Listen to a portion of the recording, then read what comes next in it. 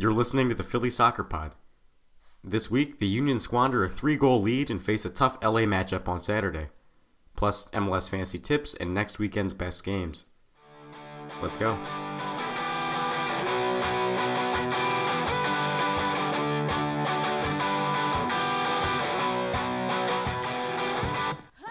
Well, for once I really thought they had it. I'm Will McQuillan, Joe and Matthew with me today as always. And guys, what happened in this Montreal game? Well, you thought they had it. I never believed. I mean, after the first goal in the minute 5, hey, that was exciting. Second goal, the penalty kick from Alberg, that's great. We're up 2-0. Third goal, CJ Sapong, beautiful. But at that point, I didn't believe. It's been 238 days since they won. I turned to you and said, I don't think this is going to hold up. And then we watched it get whittled away. It was disheartening and horrible. I'm not one to look a gift horse in the mouth. I really thought the Union were going to win that game. All right, let's go through a quick box score recap. In the 5th minute, Roland Alberg slided home a nice goal off the assist from CJ Sapong. Then in the 23rd, Sapong scores again off that corner kick rebound. And finally, the PK from Roland Alberg in the 39th minute, but just 2 minutes later, Ignacio Piatti would score 2 goals from Anthony Jackson Hamel, would put the Union back at a tie.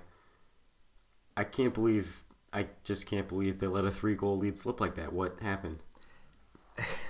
What happened? I don't know. It was horrible to watch. To start the game, you thought, geez, all right, Curtin had made some lineup changes. Alberg was in. My God, within 5 minutes, Alberg scores. The way I've been calling for the longest time. They looked pretty good in the first half. And then when Piatti got that first goal in, when was that, the 41st minute before halftime, you could just feel everybody clench up. You could feel the team clench up. And on the field, in my opinion, there's a lack of leadership. I don't know if it's the lack of leadership from the coaching, lack of leadership from the players, but our captain, Bedoya, I don't think he's the leader that he should be. We'll get to some quotes from him in a little while. But really, things started out pretty well. I mean, going up after just 5 minutes, I thought the team were moving the ball really nicely. Medunjanin, I thought, actually had a really nice first half, and Bedoya even had a couple nice passes in there. I thought he had some nice defensive plays, too. But then, the tide turns. You see after that first goal goes in, Alejandro Bedoya pick up the ball and slam it on the ground, hang his head. Guys start to look frustrated, and it just, everything really just collapsed. On that first goal, I'd like to go back to that. Yeah. It's all well and good to have 2 center mids sitting in front of the defense, but if neither of them want to play any defense, then it's like they're not there. I'd rather have one guy that is just going to protect the defenders than 2 guys who spray the ball around. Yeah, I mean, Will, you mentioned Medunjanin had a good first half. He did in terms of distributing the ball, but the guy's got to play some defense too. You watch Piatti just stroll right up to the top of the box, over into the penalty area and score. Too easy. And part of that was Jack Elliott, who otherwise did have a fairly good game. But yeah, no, there's really not a lot of defensive presence in that sort of center of the field between the halfway line and the box. And things really just got worse for the Union as they crumpled. Montreal would just sort of play a long ball into that area. A lot of space between the midfield and the back line for the Union, and even between like outside backs and the center backs. Just a lot of gaps for Montreal to get into.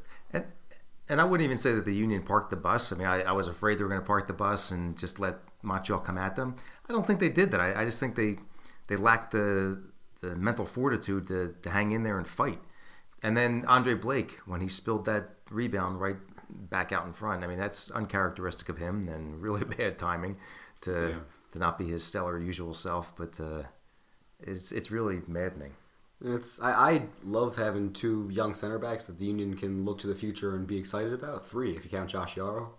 But I would have put Oguchi Onyewu in that game. He's really good at seeing the field, controlling the defense, and controlling some of those gaps too. Yeah, that one was kind of a head scratcher. You don't know if it's just for fitness reasons. They think he can't go a full season maybe. I don't know why else they wouldn't have put him in the game. One bright spot was that we did see Ray Gaddis start in place of Keegan Rosenberry, which was sort of a surprising move, but Gaddis ended up playing really well. I missed Ray Gaddis. I think he's a bit better defender than Rosenberry is. Might not give you as much going forward, but he has a lot of heart, and I think he's a really nice guy, and he plays good defense. Yeah, really good hustle. Well, I think let's talk about the impact on the fan base. I mean, it wasn't the best weather day in Chester yesterday. It was drizzly and chilly. How many people were in the stands? I mean, they quoted 15,000 and change, but how many people do you think were in the stadium? 6, 7. Yeah, 6 or 7. The club is losing its fan base. It's been 238 days since they've last won a game. I don't even think firing Jim Curtin is the right answer anymore because he's making the changes. He seems like he's a pretty direct communicator. I don't think the team's good enough at the moment to compete. Yeah, I mean, I think the thing about firing Curtin is obviously they're not. It doesn't look like it's going to be a change in ownership, and hopefully that would force them to shake something up or galvanize the team or switch the formation or something. Just change because it looks like they really need a shock to get them going. Joe, I got to say that you were right about Roland Dahlberg. He did look really good in this game, even put in some defensive work. So your continued rants have paid off. I'm happy to be correct on that one. Let me start another rant then. Okay. Let's talk about Bedoya. You mentioned him slamming that ball down after that first goal.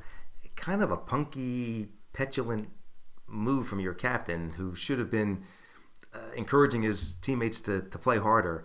And then we saw his comments after the game where he came off, he was dismayed and frustrated. And I saw a lot of people say, at least he shares the same fiery passion as the fans. I'm not sure I buy that. I don't know. I came out of it feeling that way. He was visibly emotional in that press conference. I mean, nobody likes losing, and that's a really tough way to, basically lose a game. And he was, feeling emotional at least, and it seems like he was invested enough to actually care that he ended up tying that game. I agree with you, Will, but he still needs to do better on the field. He hasn't. Some people think he's looked a lot better as a number 6 or number 8, but I think he still hasn't touched the ball enough. Yeah, definitely. Let's get to some of the reaction on social media. I was just sort of screenshotting tweets as we were coming out of that game for us to talk about on the podcast. So let's scroll through some. All right, from Dave Zeitlin. This feels like rock bottom for the Union, but I also feel like I've said that several other times over the past 7 years. I don't think we've hit rock bottom yet. It's gonna. This hurts. It's really gonna hurt more, I think. I agree. This isn't rock bottom. All right, from Joe Tanzi of SBI Soccer. Bedoya, quote, "This is a win we need to be able to scrap out. I'm proud of the team still. I have 100% belief in these guys." It is indeed a win they need to be able to scrap out. He needs to help the team scrap out the win, even more than he did. All right, from Pattison Avenue. Bedoya, quote, "You won't win if you give up 2 goals every game." No kidding. All right, KYW Soccer. Bedoya says the team deserves a win. Do they? Deserves a win. It deserves. What does that mean? You got to go and grab it and take it by the throat and take it. This team is, they work hard. They're nice guys. They're hustling. It's not going to drop in their lap. They got to go get it. And that killer instinct to close out a game is what they're lacking right now. I'm not sure where they're going to get that from. All right, 2 now from Kevin Kincaid of the Philly Voice. Union are mentally fractured. You can see it coming when the first Montreal goal goes in. Team feels so much pressure to snap this streak. And then, this is from his point of view again. No issue with the subs. Pontius is a 65-minute player at this point. Fafa should have scored. Jones is a basic D sub to close out the game. On that mentality tweet, you need a captain that's going to take that pressure and really light a fire under his teammates, make them perform better, or coaching staff or something. Somebody to do that. That's a fundamental flaw in this team, that lack of leadership at the moment. He talked about that Pico chance, which we didn't touch on earlier. That was a pretty big chance in retrospect. I didn't really think he should have scored. I thought he did pretty well to get past the defender, and nice way to come out from Evan Bush. Bush made a nice save, but if you're an attacking player one-on-one, then I think you should always score. From @Dupist. Stadium was remarkably quiet after the game went 3-2. Everyone was holding their breath. We knew what was coming next. Well, that was the truth. But after the final whistle, it wasn't as quiet because as the boos rained down on, I don't know if they were focused on the team or just focused on the lack of winning for the longest time. from Mr. Peanut Butter at Salts Monster. Don't feel like anything Curtin did caused this today. He wasn't the one on the field blowing a 3-0 lead. I think that's true. I think Jim Curtin actually did a pretty good job with this game. And then some quotes here from Alejandro Bedoya as transcribed by Jonathan Tannenwald. At halftime we said, "What's our game plan now?"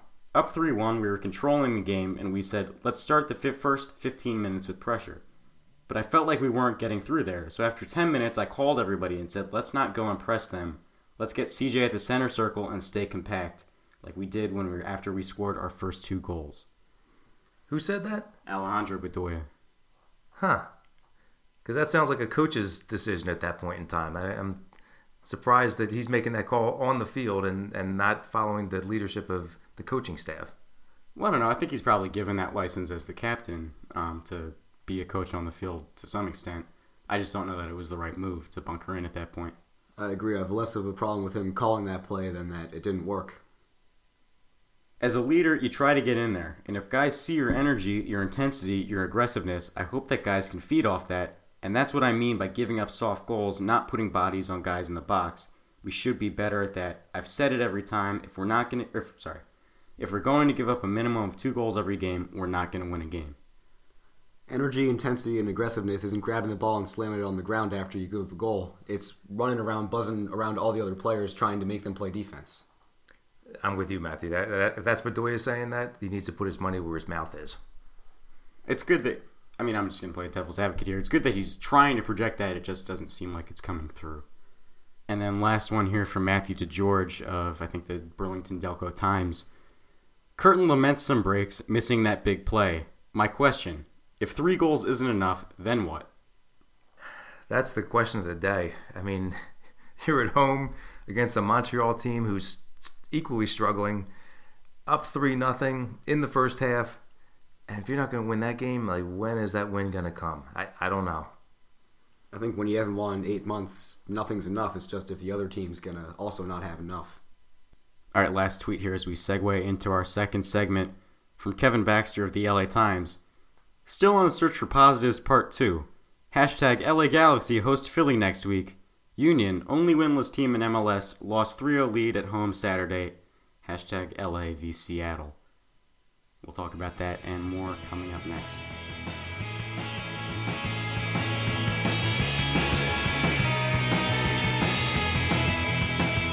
This week, the Union are back on the road to face the LA Galaxy. Any chance they win? As horrible as I've felt after this Montreal game, I've got to say I'm a little optimistic. We just watched LA get demolished by Seattle. They look as dispirited and disorganized as the Union do. So I think the Union are either going to go into LA and allow LA to get their season back on track, because the Union have become accustomed to allowing other teams to do, or LA is going to stay in the funk that they're in, and we've got a shot at this. Now, I'm an optimist by nature. I'm a Union fan forever, so maybe that's coloring my optimism here, but I think there's a chance. LA's not that bad. I've been an optimist for 240 days. I don't think the Union's going to win this game. Why? LA's got a lot more talent. They're at home. The Union have to fly all the way across the country. And LA has a bunch of superstars. The Union don't. And the Union don't have enough teamwork, enough leadership to overcome that. LA, for as bad as they are, they still move the ball. And they've got Jermaine Jones, who surprisingly has been really good distributing the ball wide, which is something the Union have trouble with the marking. And it flows back and forth, and they may be bad, but Giovanni Dos Santos and Giassi Zardes aren't going to miss as many chances as Montreal. Romain Alessandrini, too, is impressive. Yeah, he's been a great addition for LA. And Van Damme in the back, he's a good player to watch. But even with all that talent, they're not playing as a team right now. I think that 2 months from now, they're probably going to gel and go on a run.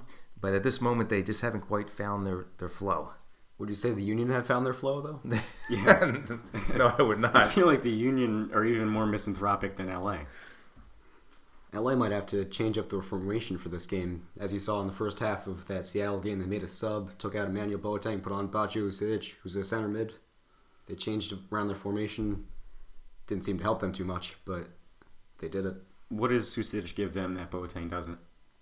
I've always been impressed with Usic. He's really good at collecting the ball, seeing the game. He's a really good shooter, too. can pass, and he plays a lot of defense. Yeah, LA are so vertical in their play, and I mean, it's probably more of a holdover from the Bruce Arena days than what Kurt and Alpha is doing. But I remember a Union game in LA, I think 2 years ago, where it was they lost 4-1 or something, but LA would get the ball at the back, and then like 3 long passes across the field, and 10 seconds later they were in the Union's box, putting it past Andre Blake. It just seems like they don't have much of a chance, even though LA are playing pretty badly. And they're missing Sebastian Lletget. That's true.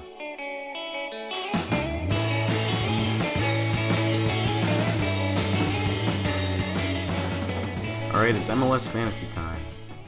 Matthew's consistently in the top 5% of all MLS fantasy players, and right now he's going to give us some tips. This segment will also discuss the best games from this coming weekend. Matthew, take it away. Sebastian Giovinco scored 2 goals last week. He might be back, and if he's back, you want him on your team. He's at home against the Houston Dynamo, who don't have a great defense this year, and he's going to score. Also in the Eastern Conference, Miguel Almiron. I've mentioned him before, but he's electric. He's really fun to watch. And he's playing against DC, who have a terrible defense, and they're missing Steve Birnbaum. And he's also going to be really good. You were telling me that only like 5% of people own him, too, on their fantasy teams, right? It's a 13.5. Oh, all right. No, he's not that well known, considering he's one of the best players on one of the best teams in Atlanta. And I really like watching him personally. Finally, Sporting Kansas City's had the best defense in the entire league this year. I'd look for them to continue that trend. They're playing at home. It doesn't really matter who they're playing against because they have a great defense and they have that great home atmosphere. Would you take Jimmy Medranda, who is an outside back who gets up the field and puts in a lot of crosses? They've actually been playing him up top and in the midfield because Seth Sinovic has taken back that left back spot. But yeah, I'd take Medranda. All right, let's get to the best games of this weekend. So all of these games are from next Saturday. Matthew, who do you have? I watched the Seattle-New England game. Each team has 3 really dynamic attackers. Lean Win, Kai Kamara, and Juan Agudelo in New England, and then Ladero, Dempsey, and Morris in Seattle. That's going to be a really exciting game. For me, I'd like to see the Toronto-Houston game. As you mentioned, Matthew, Giovinco scored twice this past weekend, and when he gets hot, he's a pleasure to watch. And then on the Houston side, you got Cubo Torres, who has been resurrected under the coaching of Wilmer Cabrera. So I think that'll be an exciting game to watch. All right, I've got probably the blockbuster matchup of the weekend, Dallas and Portland. Two, freewheeling, high-scoring, exciting teams to watch. Maybe not Dallas so high-scoring. But it's just really, really good quality on both sides. I think it's going to be a good matchup.